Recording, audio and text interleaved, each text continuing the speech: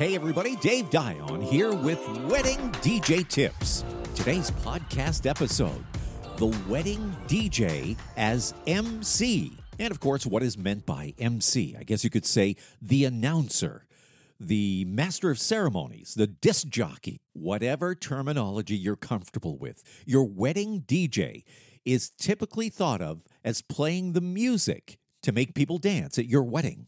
But there's more to do. Your wedding DJ is, in fact, also your reception's host. It's the voice that you're going to be hearing not only for the formal intros, but also for the standard announcements, announcing the first dance, doing the intro that leads to people giving a toast, formally announcing the parent dances, the cake cutting, the bouquet toss, right up to the last song announcement at the end of the night.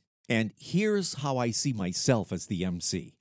I make extra sure that guests can hear me loud and clear. I'm always very careful to keep announcements short and to speak with proper diction. And of course, having an excellent microphone and quality speakers also factors into delivering announcements clearly. A muffled sound isn't acceptable. As a matter of fact, a crappy sound is simply confusing and doesn't help keep guests informed and in the loop. For me anyway, a nice, clear, deliberate delivery is the style I use when speaking as the MC. I speak slowly and I'm careful to pronounce every word clearly.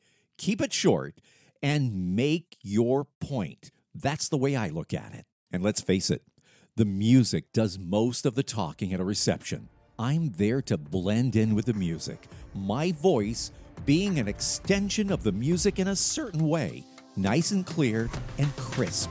You've been listening to Wedding DJ Tips, and I'm Dave Dion.